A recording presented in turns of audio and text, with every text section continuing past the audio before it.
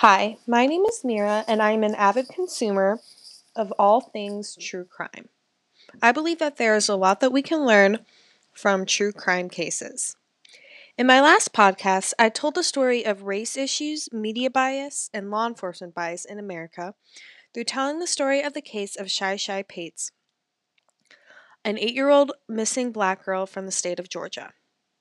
Today, I want to highlight the issue of male mental health disparities and the negative effects of toxic masculinity through telling you about a young 19-year-old man named Bryce Laspisa who went missing in 2013.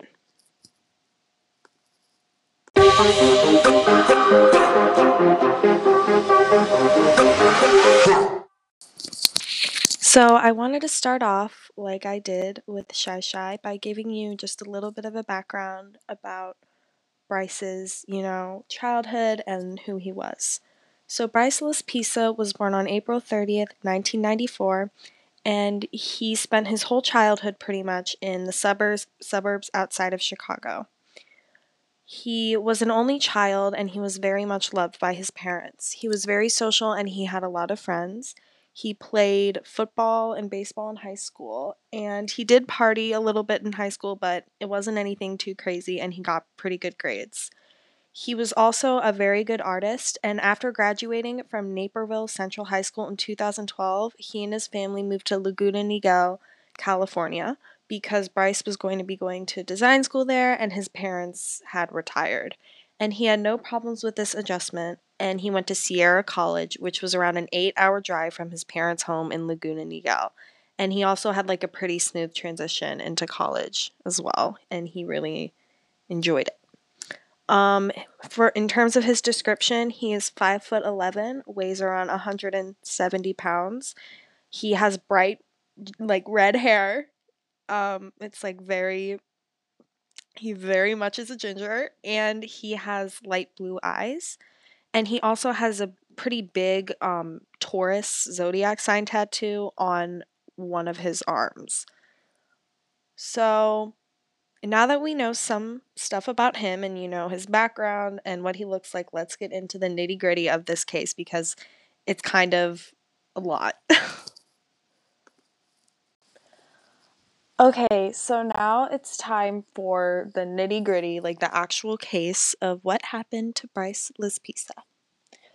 So it all starts in early August 2013 when he moved in with his friend named Sean to an apartment like by his college campus.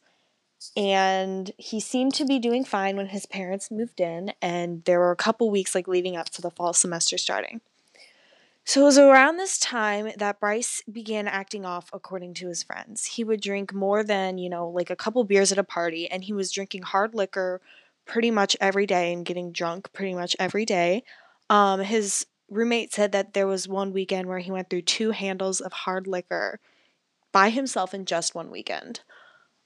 Obviously this is more than like a couple beers, more than like a normal person would be drinking, and substance abuse is obviously a sign of some sort of a deep mental health issue, and also Bryce was under the drinking age, under the legal drinking age in America.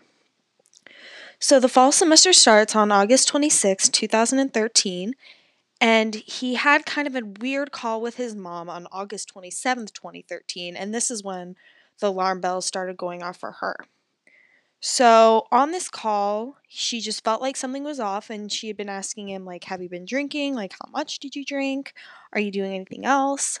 And he kept saying, no, I'm fine. And she pushed and pushed and pushed. And finally, he admitted that he was on the stimulant called Vyvanse, which is similar to Adderall, and he was using it recreationally. He wasn't prescribed this. And obviously, you should not be using stimulants recreationally. And this worried her a lot because this was more than, a couple beers or occasionally smoking pot. This was, abusing pills. So it wasn't just the substance abuse that was sketchy about Bryce's behavior at this time.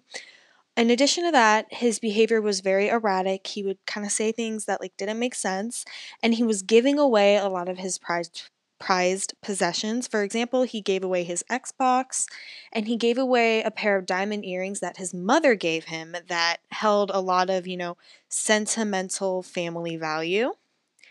And he just like gave them away to a female friend of his. And obviously, we know that people giving prized possessions away is a sign that they may be about to harm themselves or kill themselves. I forgot to mention this, but he also had a girlfriend at the time named Kim who he had been dating for like, I don't know, like it was like a pretty stable relationship and they had been dating for like 5 or 6 months at this time. And out of nowhere on August 28th, 2013, he broke up with her over text saying, quote, "You'd be better off without me." This is obviously very concerning because not only did he do this erratically and completely out of the blue over text, the phrase of "you'd be better off without me" is very concerning and definitely might be something someone who's about to maybe harm themselves is going to say. So Kim's obviously very concerned, and I don't know if he came over to her house. I think he came over to her house. It wasn't really clear in my research, but he was over at her house. She asked him to go over there, and they were arguing. Nothing like violent, but they were arguing because it was obviously a very confusing, very stressful situation. And she noticed right away that something was very much off. She didn't know if he was intoxicated or if he was just going through some sort of a mental break, but she figured it was kind of a bit of both. And basically took his keys and told him, "I'm not letting you drive until you sleep this off. Like, it's fine, we can break up, but you need to, like, sleep this off because you shouldn't be driving."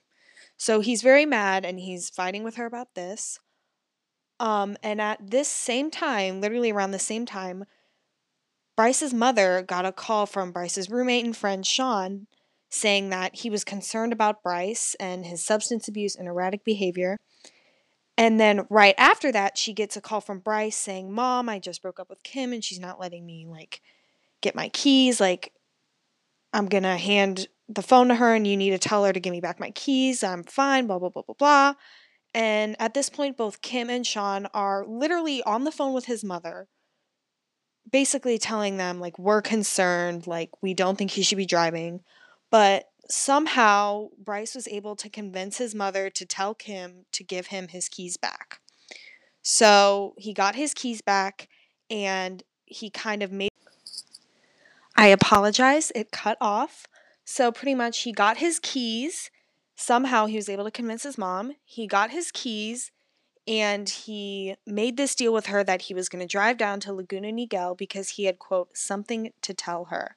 So his mom went to sleep that night. Both of his parents went to sleep that night with the impression that he was going to be going home to them.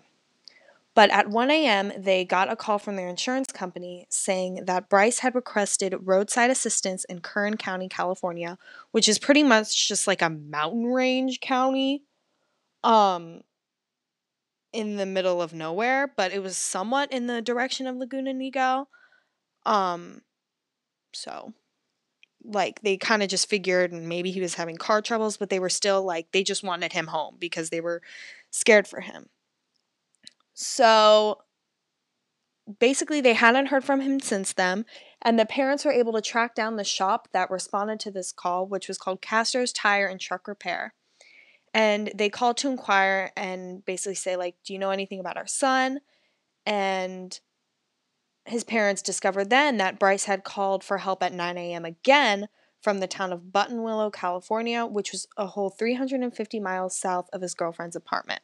So this is where everything gets kind of like messy, so I'm going to summarize it the best I can.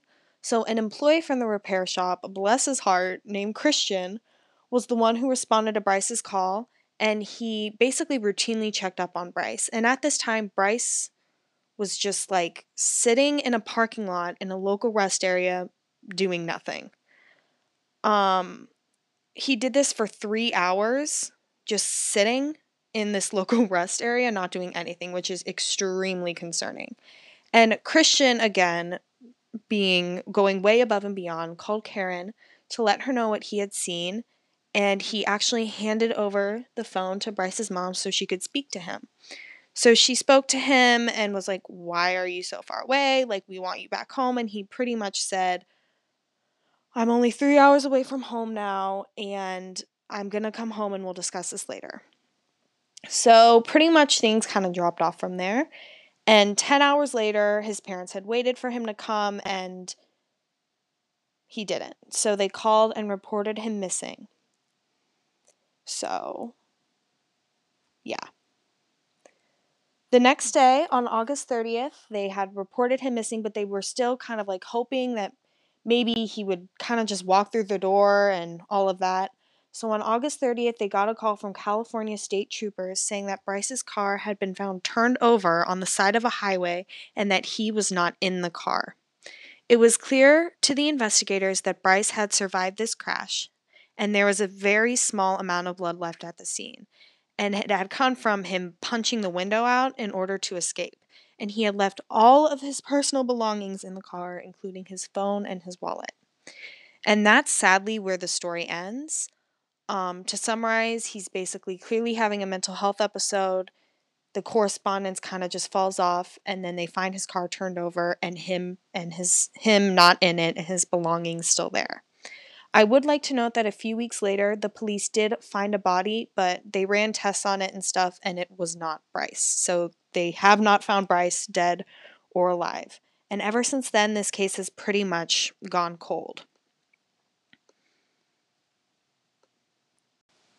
So I'm not going to talk too much about like theories as to what happened to him. So his family thinks that he is alive and like just ran away and doesn't want to be found. A lot of people think that maybe he committed suicide or maybe he was disoriented from the crash and just was kind of wandering around the desert and succumbed to the elements. So, whatever happened, obviously something very bad happened and his parents don't know where their son is. But I can't help but think that this could have been prevented with proper mental health intervention and honest conversations about mental health, and honestly, just more education about it. While looking at the case of Bryce Laspisa, I can't help but notice the how it is such a good example of mental health disparities in our country. Um, According to the American Foundation for Suicide Prevention, the group with the highest rate of suicides are white men, and men are 3 times more likely to die by suicide than women. In addition to that, around 62,000 men die from alcohol-related causes every year, while the women who die from alcohol-related causes every year is just 26,000. Both the higher rate of men committing suicide and the more alcohol-related deaths is proof that men clearly do not get as much treatment for their mental health issues as women do, even though they still suffer from these issues in the same kind of high numbers. This can be credited to the stigma surrounding mental illness and depression, as well as toxic masculinity, as many men feel that they will not be manly or something if they admit that they need help. And even though this is something that society is sort of getting better at, it is still definitely very prevalent, especially for someone like Bryce, who was straight, cisgender, white, and pretty much surrounded by people like that. You know, it probably wasn't very normalized in his household or in his friend group to really ask for help. Um, in addition to that, we also see that he's showing a lot of signs of possibly wanting to commit suicide, such as, giving away his possessions, breaking up with his girlfriend and saying that she'd be better off without him, and the issues of substance abuse as well are incredibly concerning. I believe that if Bryce had, felt comfortable enough to ask for help and the people he loved had helped him through it, he would still be alive today. And whether or not what happened to him was an accident or he meant for it to happen, I truly do believe that there will be more men like Bryce if we do not do something to erase the stigma surrounding, asking for help for men. I wanted to end this podcast by saying that if you or anyone you know is struggling with depression, suicidal thoughts, or substance abuse, that I've linked resources in the show notes and that you're not alone and that you're strong, especially to the people who identify as male that may be struggling. It's not weak to ask for help, and you are still strong and still so very loved. In addition to that, I've also linked my sources and Bryce's missing poster in the show notes, and I would definitely recommend that you at least look at his poster. Thank you.